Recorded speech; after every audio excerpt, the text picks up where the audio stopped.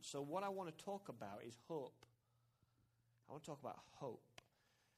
What I find when I travel around the world, like I do, I travel somewhere different every month, pretty much, and I find that people lack hope. They lack hope. People need a miracle of all kinds of things, whether it's a sickness, whether it's a family problem, a relationship, a marriage issue, whether it's they can't have children, whether it's they do have children and the children have kind of gone off the rails a little bit, or they're in a financial mess, or they need a breakthrough in their workplace. There's always something going on. Eh? You know, they never told you that when you became a Christian, did they? But the Bible says, many are the afflictions of the righteous. But then it says, but the Lord will deliver them from them all. So it's kind of what happens when you're a Christian. You know, it's not always a straight, easy road, is it? Imagine if it was. Wouldn't that be great? But, you know, you don't sign up to church, sign up to be a Christian, and all your problems just disappear. It's not that easy. We have this thing called life to navigate through. And I could stand here all day and tell you stories of life and how it's been tough to do what we do. Okay, this ain't for wimps. It's not for just casual Sunday Christians. To do this kind of thing takes commitment, takes dedication, takes a lot of guts to keep doing the same thing. That's hard.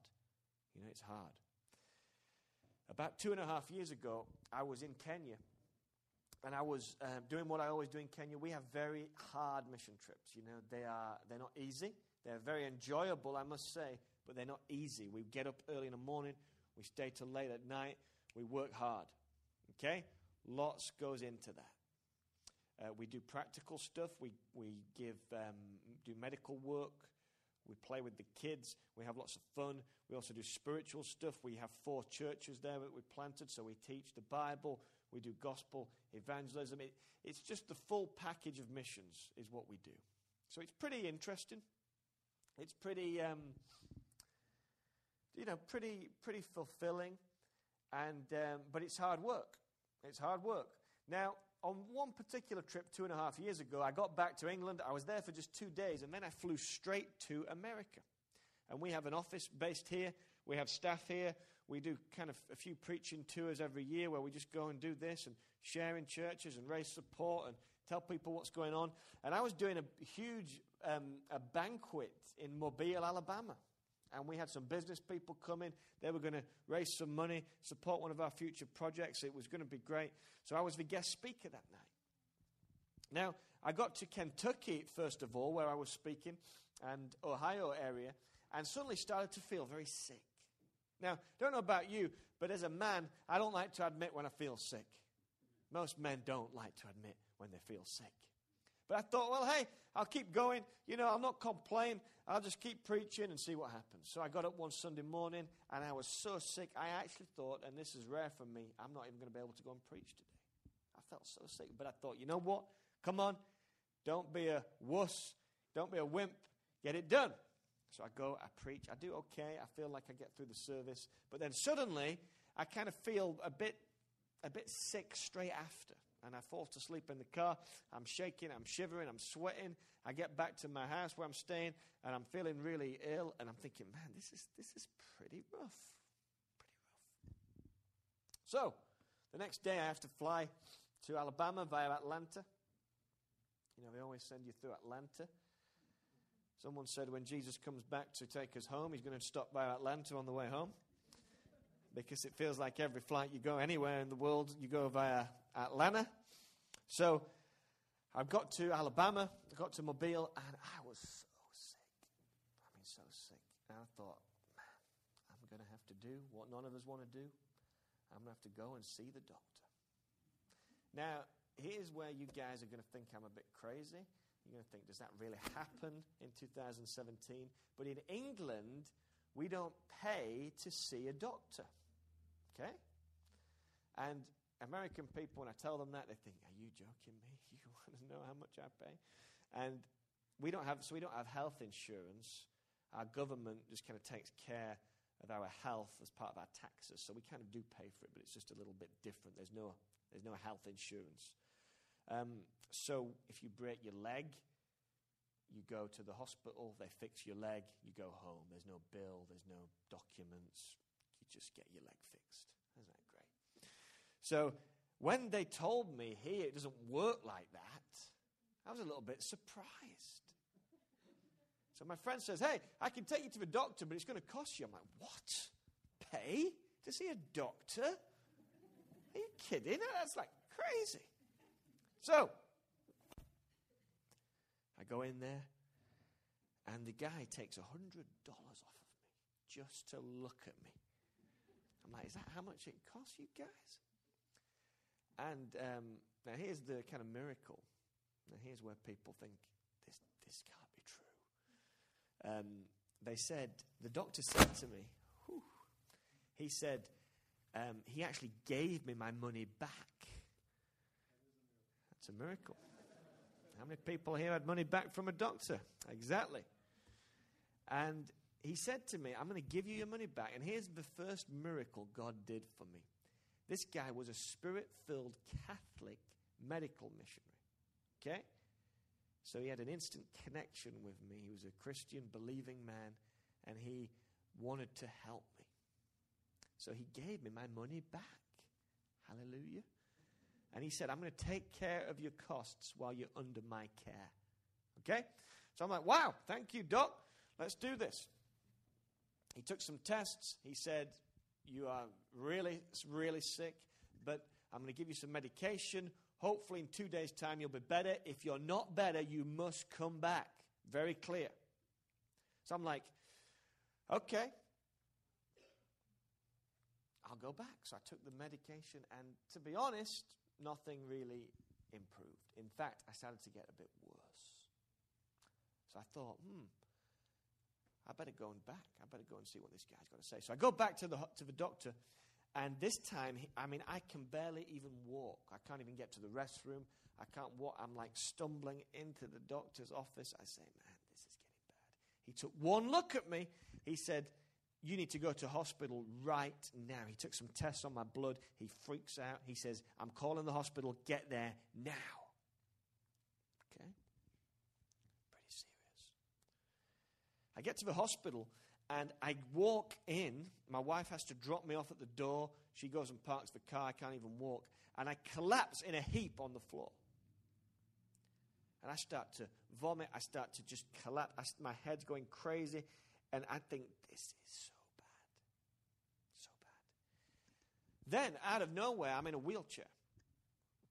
I'm in a wheelchair, and I've got about 10 doctors and nurses around me, and they are quizzing me like crazy. What are you doing? Where you been? Who you been talking? What's wrong? Here's the irony of the story, okay? At that exact week, the big news had broke out around the world that Ebola was starting to spread. You remember it, yeah? You remember it. And they said these words to me. They said, Mr. Murray, we think you might have Ebola. You have every symptom. Okay. Now, I've been in some pretty dangerous situations in my life as a missionary. That's what happens. I remember we were in India one time in 2009 when a load of Hindus showed up with a load of knives and said, we're going to kill you if you don't stop preaching. I remember the time my plane nearly crashed in Sierra Leone, and when we landed, there were fire engines on the runway because lightning was missing the plane by what seemed like meters. I remember getting some Islamic opposition in Sierra. I've been through a few situations. I've not had it rough as some people have, but I've had some pretty dangerous situations. But this was up there. When they tell you might have Ebola, and the whole world is freaking out about Ebola because there's pretty much no cure, you start to panic. Anyone here ever been scared? Yeah? Been scared. It's okay to get scared. No matter how tough you are, it's okay to admit you got scared. Listen, I was scared. I was terrified. They said to me, we're going to have to quarantine you, put you in an isolation unit. No one can have any contact with you until we work out what's wrong. Now, that's pretty scary. When you're English, you're in America, You don't know what's going on. You don't have your family. You don't have your friends. You don't have your comforts of your own nation. And you're starting to just freak out. So it's pretty scary. Pretty scary. So they put me in this room. Now, when doctors and nurses are too scared to touch you, you know something's wrong. When they don't even want to walk in the room, you think, this is getting pretty serious. So I was terrified. My wife was there. My little boy, who was 3 at the time, was there. He couldn't even go into the room to see me. They both had to wave at me through a screen. The doctors would come dressed in the full suits. And it was the most terrifying thing of my life. Here's the thing, what's important. I was all alone in that room, and yet I wasn't all alone in that room. Because 12 years earlier, I'd put my trust in Christ.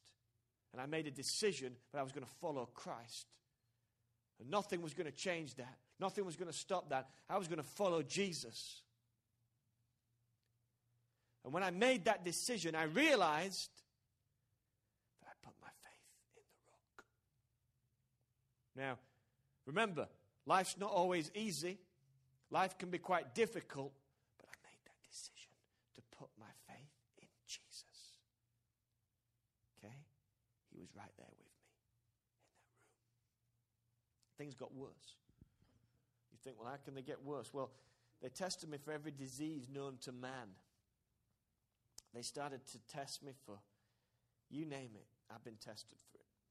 And the results started to come back. They said it'll take 3 days to get a negative on Ebola. They had to send the results to Dallas and then get them back. They said, but you do have malaria. And I honestly thought, thank you, Jesus.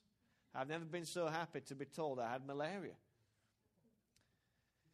Because we get kids in Africa all the time, get malaria, give them some tablets, they get better. I thought it'll be easy as that. I'll be out of here within a day. Not so, apparently. You see, where we live, where I come from, in Kenya, it's a very high-risk malaria zone. So it's probably one of the worst parts of Kenya for malaria. And when they told me that, they said, look, if you get 5% of it in your blood, it can kill you. 5% can kill you. We've done a test on you, and you're already at 20%. Okay? Now, at this point, I go unconscious. I'm gone. Okay?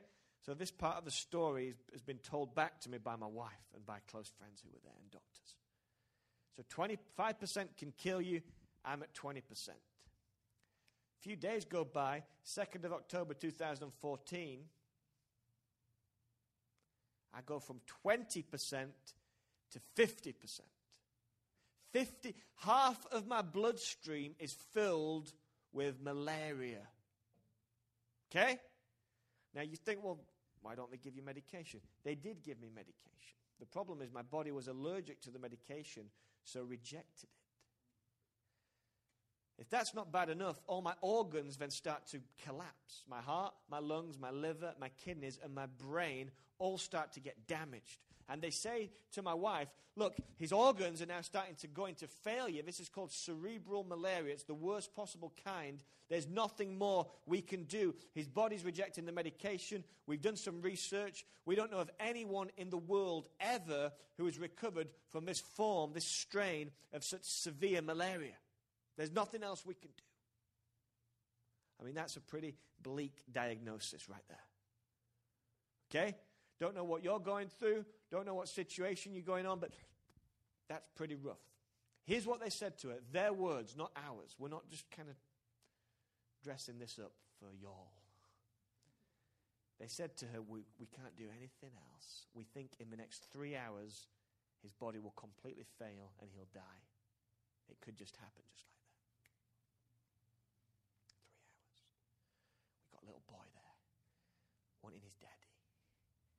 We got a life ahead of us. We've got kids to rescue, orphanages to build, churches to plant. We got all kinds of things going on.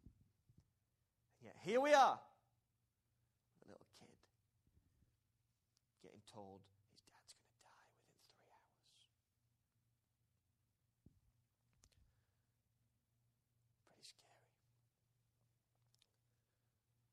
Just think about your situation right now.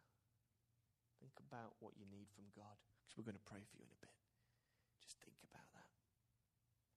3 hours. 3 hours. Now, my wife's a great woman of God. She loves to pray. She loves to worship. She's a phenomenal speaker. She rescues children.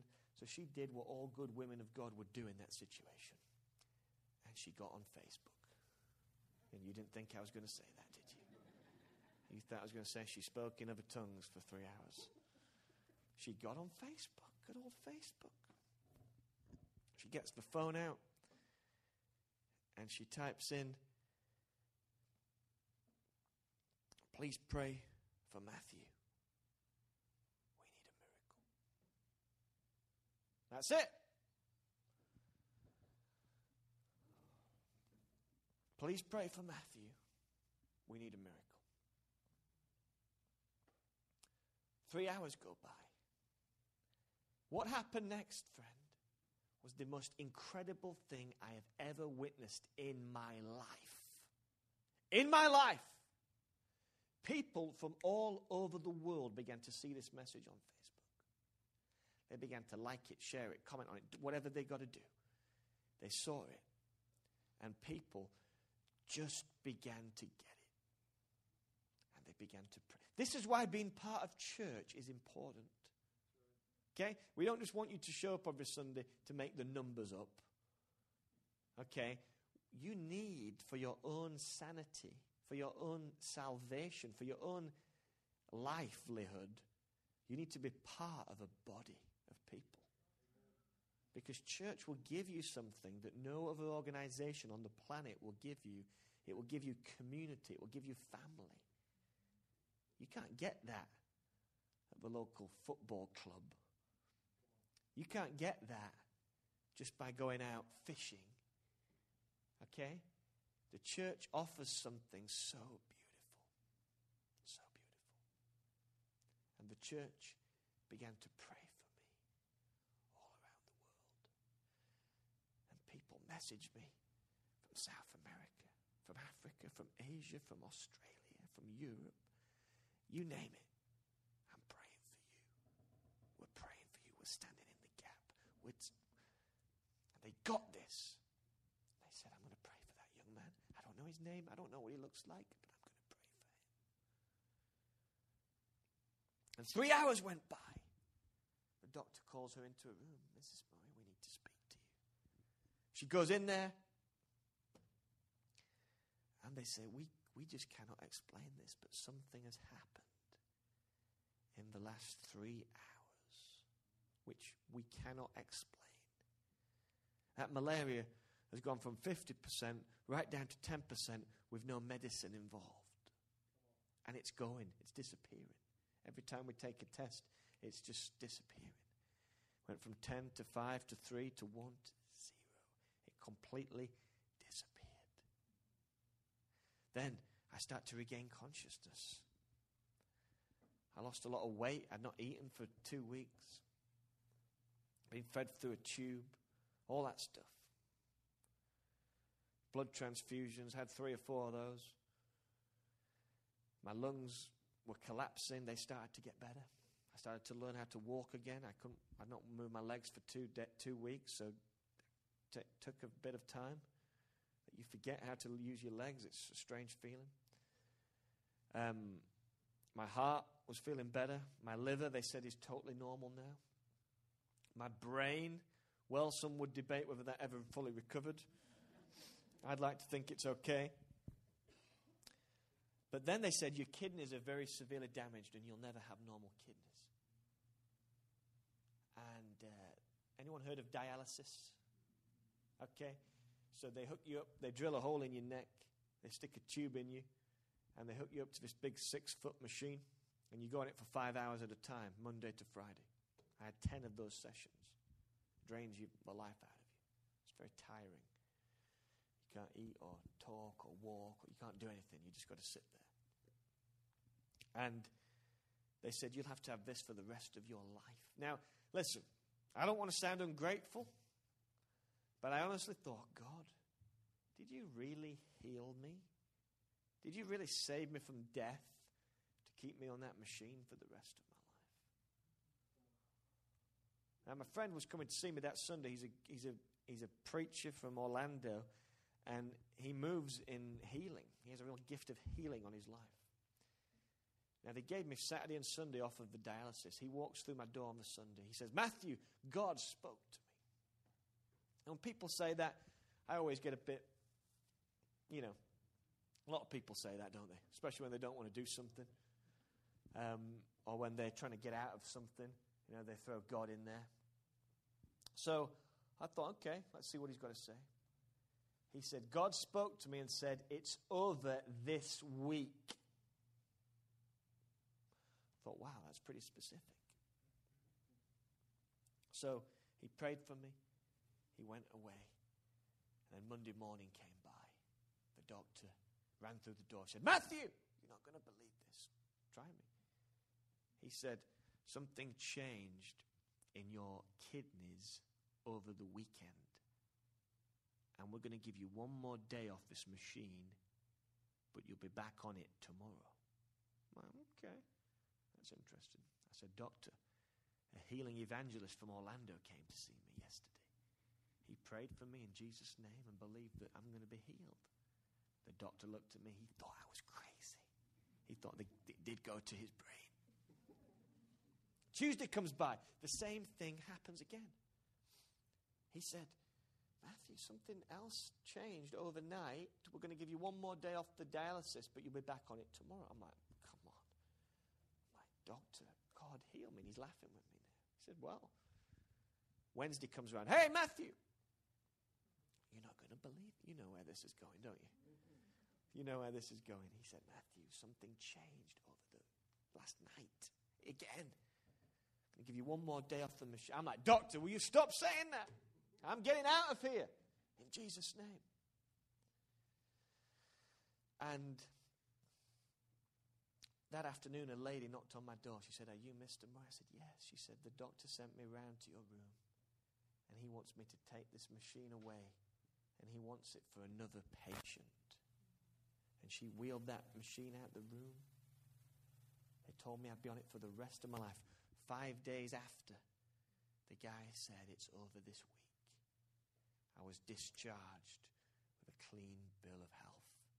And I've been running around the world ever since, spreading the gospel of Christ and helping little kids hear about Jesus.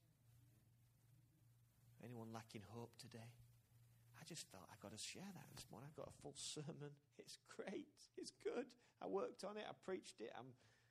It would have helped you. But sometimes you just got to hear a story of what God did. It would have been so easy for me today just to reel off a sermon. And you get great preachers all the time here. I just had to be real with you and tell you a story of what God has done in my life. So, that's pretty much it. It's pretty much it.